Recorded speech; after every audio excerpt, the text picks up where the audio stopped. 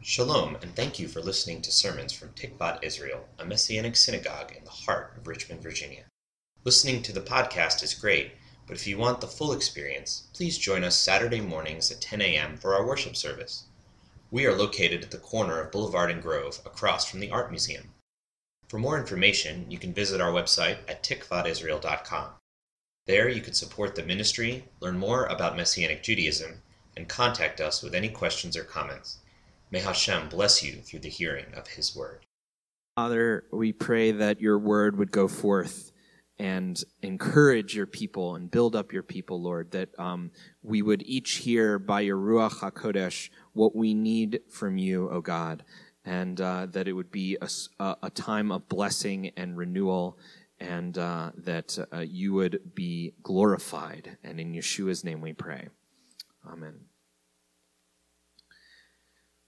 So, how many of you know someone named Shalom? That there's someone you know that's a name? No? Okay. That's a real name, though, right? And how many of you know someone named Chaim? Chaim? Anybody? Yeah? Okay, so that's a real name, too. Okay, so this is a discussion I overheard from Rabbi Shalom and Rabbi Chaim. They were talking to each other. So this is a very plausible thing, because we just established that these are real names, right? Okay.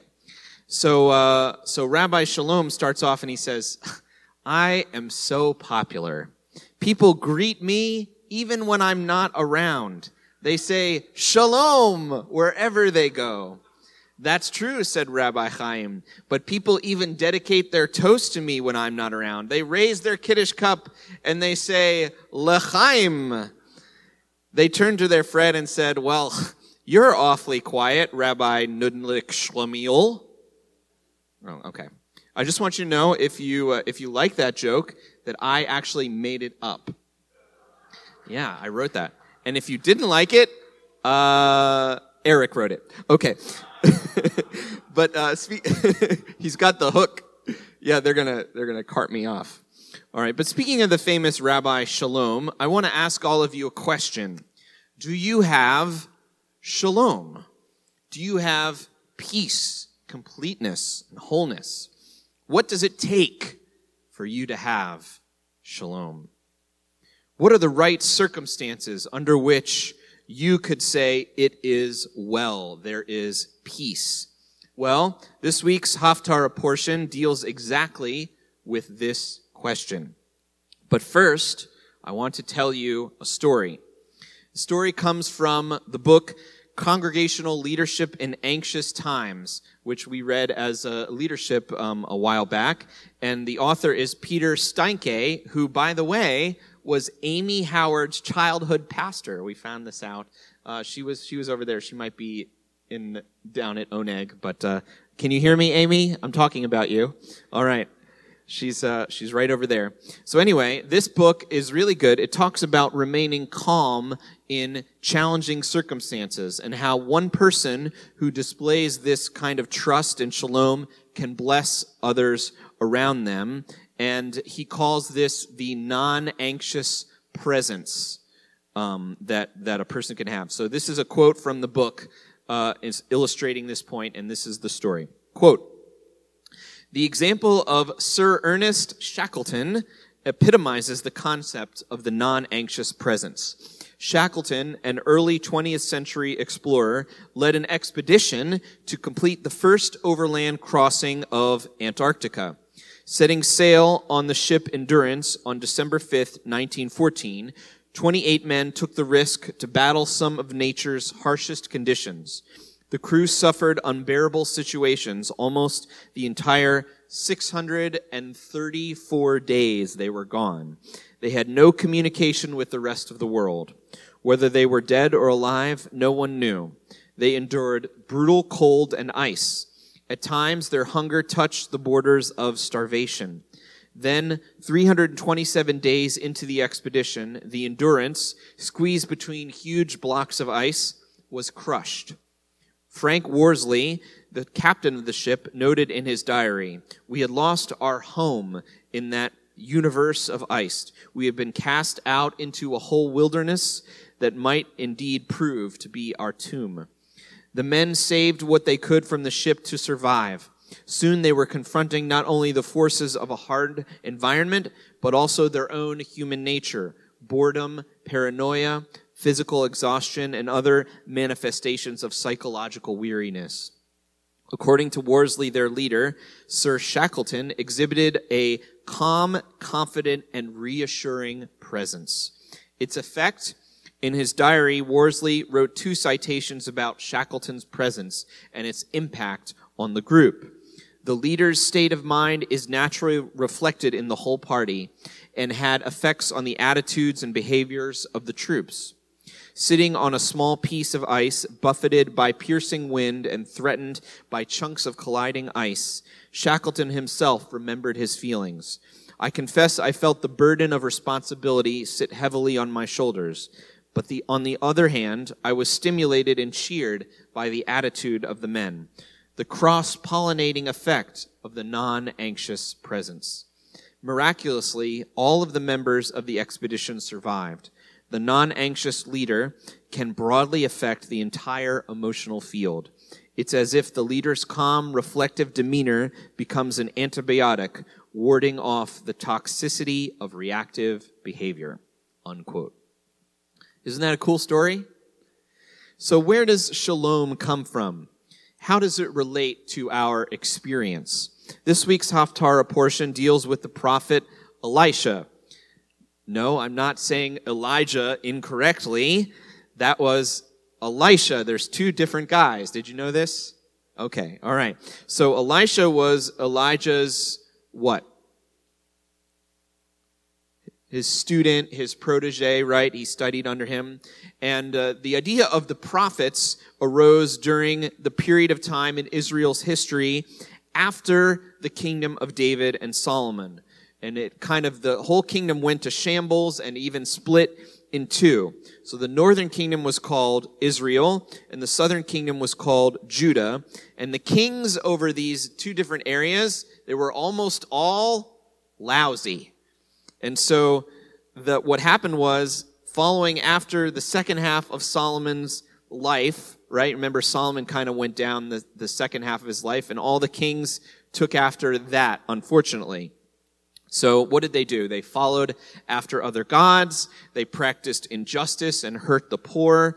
They instituted terrible practices like child sacrifice. They worshipped idols, and they even built some new golden calves because that went so well the first time, right? Okay, so then God raised up these prophets like Elijah and Elisha who stood up to these terrible kings, and also, helped some of the good kings as well. And they also interacted with the innocent people of the land, because remember, the people in the land were affected by the decisions these kings made. So the prophets would come and bring comfort and the word of the Lord to them as well. Elisha, in particular, had a real ministry with the people. There's a lot of instances of his interacting. And that's where we meet our remarkable woman in this week's portion, 2 Kings 4, starting in verse 8. And so we read another story about Elisha in the Haftarah portion during the Torah service, but this is, we read 1 through 7. So this is the next story. Okay, and perhaps this story will remind us of the narratives in Genesis with Abraham and narratives in the gospel. Perhaps we'll think of other stories that this reminds us of, because that's what the Torah and the Bible is designed to do. Okay, excuse me. So let's read this. One day, Elisha visited Shunem, and a well-to-do woman living there pressed him to stay and eat a meal. After this, whenever he came through, he stopped there for a meal. She said to her husband, "I can see that this is a holy man of God who keeps stopping at our place. Please, let's build him a little room on the roof. We'll put a bed and a table in it for him, and a stool and a candlestick. Then, whenever he comes to visit, he can stay here." One day, Elisha came to visit there, and he went into the upper room to lie down.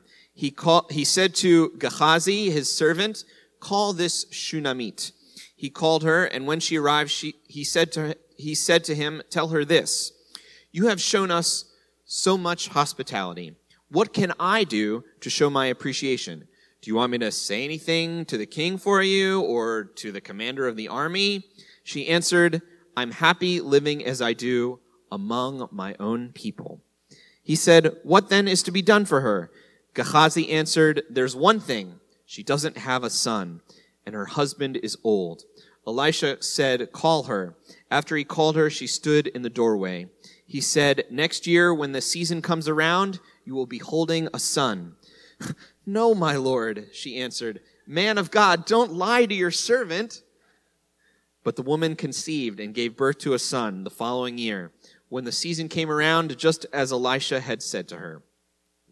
So we're going to take a look at some of the Hebrew. Is that okay with you? Do a little Hebrew lesson, because I think it's helpful sometimes. So in the beginning of the story, we find that the woman is well-to-do. Okay? But what is the Hebrew word that describes this woman? It says that she is an ish. Well, can we read that? What does that say? Isha Gedolah. Very good. Isha Gedolah. What is the male form of Gedolah? Gadol. Okay, so what does that word mean? Does anyone know? Great, right? Great, prominent, or noble, or big even, right? Who else is described as Gadol in the scriptures? The Lord, right?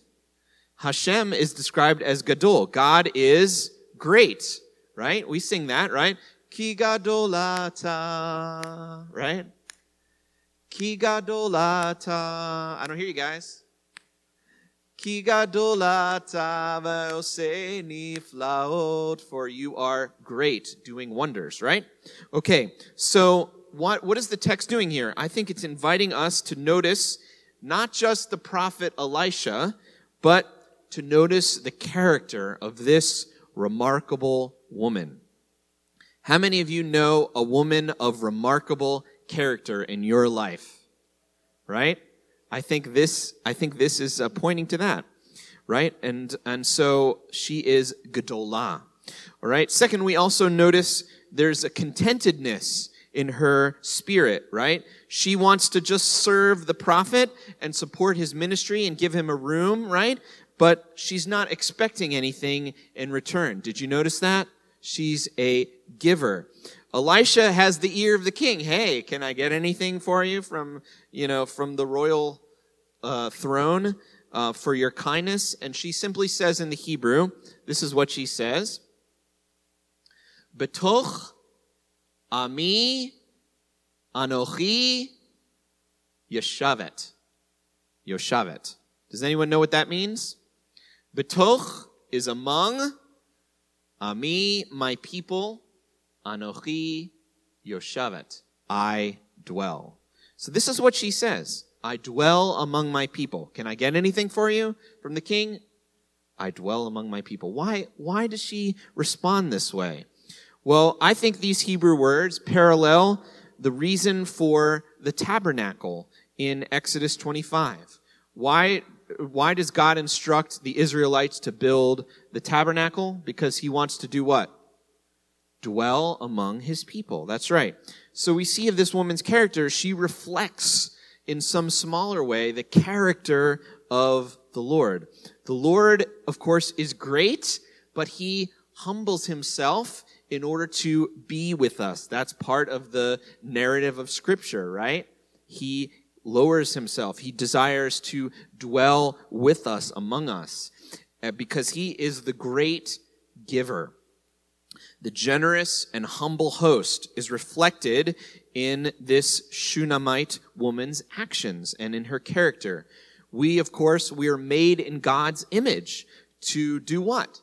To give, to serve, to bless. Or, we have another option, right? We can grab that fruit. We can grasp for more and take from others. Because, what if we don't have enough, right? The way of the generous giver, it leads to shalom. But the way of the fearful taker, it leads the other way, toward disorder and injustice and violence. And we see that in Genesis and in the text, and of course, in our lives. The text is inviting us to examine which way we're going in our daily lives. Am I thinking about my life in terms of taking and getting ahead, or in terms of serving and giving of my time, my treasure, and my talent? This is a key part of Shalom. And so here we have the prophet announcing the birth of a son, right? And then we think of all the other announcements of birth in the scriptures, right? The announcement of the birth of Isaac, the birth of Samson, the birth of John the Immerser, and of course, the announcement, the annunciation of the birth of Yeshua the Messiah. They all track with this kind of thing here. And so we're keeping this in mind, and also the element, right? Because what happens with Isaac? It's announced that he is born, and it's a miraculous birth, but then there comes a crisis, right? Where he is nearly sacrificed, and God effectively raises him and restores him from the dead. So maybe something like that will happen here. I don't know. Maybe I'm spoiling this. Spoiler alert. Sorry about that. Okay, but if you've read the scriptures, you know that this is the pattern. This is how God works. So let's pick up the story in verse 18. When the child was old enough, he went out one day to be with his father, who was with the reapers. Suddenly he cried out to his father, my head hurts." He said to his servant, "Carry him back to his mother." When he had taken him and brought him to his mother, he lay on her lap until noon, and then he died. She went up and laid him on the bed of the man of God, shut the door on him, and went out. She called to her husband and said, "Please send me one of the servants with a donkey. I must get to the man of God as fast as I can. I'll come straight back." He asks, sorry, it's kind of funny to me, "Why are you going to him today? It isn't Rosh Chodesh and it isn't Shabbat." See, the husbands are, sometimes a little behind on the plan here. And she said, "It is all right." Then she saddled the donkey and ordered her servant, "Drive as fast as you can. Don't slow down for me unless I say so." So her husband says, why bother the man of God, right? It's not the day for worship, okay? And her response translated here is, "It's all right." What do you think it is in Hebrew that she says? It's just one word. Shalom. That's all she says. Let's take a look at that. Shalom. Can we say that? Yeah, that's what that word looks like. So let's continue. She set out and came to the man of God on Mount Carmel. When the man of God saw her in the distance, he said to Gehazi, his servant, "Look, here comes that Shunammite. Run now to meet her and ask her, 'Is everything all right with you, with your husband, with the child?' She answered, 'Everything is all right.'" Yeah. And I have a little bit of the Hebrew here, but you can see all the times that shalom appears in the text, right? And he said to her, "Ve'emar la, hashalom lach," is there shalom with you? "Hashalom la'ish shech," is there shalom with your husband? "Hashalom la'yaled," is there shalom with your son? "Vatomer shalom." And she said, "It is well, shalom." Okay? So there's a few possibilities here. Why is she saying shalom to her husband before she leaves? And then she finally reaches the prophet on Mount Carmel, and she says shalom. That's the only word she offers, right? There's no obvious signs of wellness and completeness and wholeness and peace going on in this story, but this is what she's saying. So it's possible she's in denial, right? No, everything's fine. It's going great. I'm just batting 1,000 here. Okay, that's a possibility, right? But that doesn't really match with what we know about this remarkable woman. This is a woman who is Gedolah, right? She is great. Okay, so more likely, I think the text is highlighting her faith. Her faith. She is proclaiming shalom in the midst of chaos and death. Notice, however, she still takes dramatic steps to pursue the man of God, to plead for redemption. But with her words, she speaks shalom because she knows that God is able. We see this devotion and strength in the final episode of the story. So she finally gets there. And in verse 27, it says this, "But when she reached the man of God on the hill, she grabbed his feet." And we'll go back one. Okay, very good. Thanks. All right. And here is the word for grabbed. She grasped his feet. V'ta chazek. Does that remind you of another word? Chazak. That's right. Chazak, chazak, v'nit chazek. Chazak, chazak, v'nit chazek. You guys don't want to sing with me this morning? That's okay. All right. So what is chazak? Be strong, and let us be strengthened. So in other words, she's grasping onto the prophet, his feet. That is a sign of strength, clinging and devotion, and proclaiming shalom in the midst of the challenge is a sign of strongness, right? Okay, so now we're at the end of this story here. Let's see what happens. Gehazi came up to push her away. That's Elisha's servant. But the man of God said, "Leave her alone. She's in great distress. But Adonai has hidden from me what it is. He hasn't told me." Then she said, "Did I ask my Lord for a son? Didn't I say not to deceive me?" Then Elisha said to Gehazi, "Get dressed for action. Take my staff in your hand and be on your way. If you meet anyone, don't greet him. If anyone greets you, don't answer, and lay my staff on the child's face." The mother of the child said, "As Adonai lives and as you live, I will not leave you." He got up and followed her. Gehazi went on ahead of them and laid the staff on the child's face, but there was no sound or sign of life. Then he went back to Elisha and told him the child didn't wake up. So what do we notice here, right? The woman, is she going to go with the staff, or is she going to stay with the man of God, right? She's going to stay with him.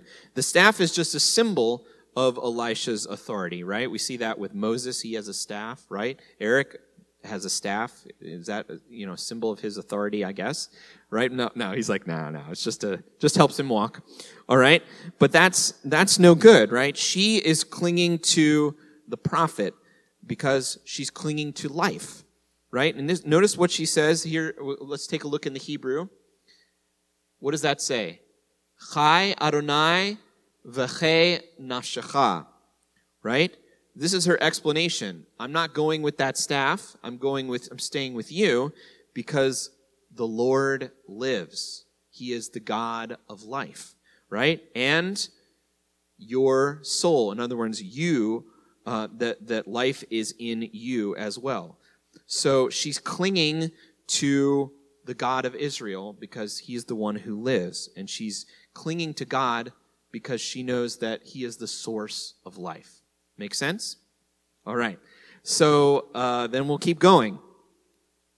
When Elisha reached the house, there the child was, dead and laid on the bed. He went in, shut the door on the two of them, and prayed to Adonai. Then he got up on the bed and lay on top of the child, putting his mouth on his mouth, his eyes on his eyes, his hands on his hands. And as he stretched himself out on the child, its flesh began to grow warm. Then he went down, walked around in the house a while, went back up, and stretched himself out on the child again. The child sneezed 7 times, then opened his eyes. Elisha called Gehazi and said, "Call this Shunammite." So he called her.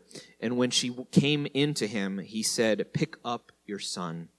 She entered, fell at his feet, and prostrated herself on the floor. Then she picked up her son and went out. It's quite dramatic, isn't it? So, what did we learn from this? What are the ingredients for shalom? This story seems to be saying that our peace does not have to depend on what's going on in our lives. Isn't that strange? It's a strange idea, right? We would think that we would be affected by these things that are happening, but the text is pointing to something else. This woman has a different view of reality, which is more correct than what she can see with her natural eye. Isn't that remarkable? Do you know anyone like that? Yeah. A heart that is committed to give, to serve, to be humble, that is a heart of shalom. A heart that clings to life and the God of life, and the prophet who came that we might have life is a heart of shalom. You know, it's very easy for us to focus on ourselves. After all, you know, we're always around. So it's like, oh, okay, I guess I can look at, you know, myself because I'm here, right? But this text is telling us that there's the God of resurrection life. He breaks into our reality so that we can have a different reality, so that we can have shalom. And not only so that we can have it, but so that we can share that hope with others through service and through humility. Notice the character of this woman. This was a prophet, Elisha. He had a double portion of Elijah's spirit. And yet, as remarkable as that is, this story, I don't think, is about him. But it's about the Shunammite woman's trust and shalom and devotion and her heart to give. May God grant all of us a similar heart of shalom through Yeshua the Messiah, the Prince of Shalom. All right. Well, let's pray. Lord Avinu, we thank you that you can grant us shalom and you can grant us your eyes to see any situation, Lord, that no matter what is happening around us, there might appear to be death and chaos, but you are the God of life, and so we cling to you. And we know that in our service and in our humility and in our commitment to being generous givers, Lord, that you will show yourself to be faithful because you love to bless us, Lord. And you have given us a different reality, and you told us not to worry about what we're going to eat or what we're going to wear, but because our Father in heaven, because you love to give us good things, Lord, but you told us to be generous with ourselves, Lord, and you have enabled us to have peace that is a trusting peace, Lord, that no matter what is going on around us, that we can proclaim with our mouth that there is shalom, that there is completeness and wholeness and peace, and we can enter into trust with you that you will bring your kingdom onto earth through our prayers and through our cries to you because of your great love for us. And in Yeshua's name we pray. Amen.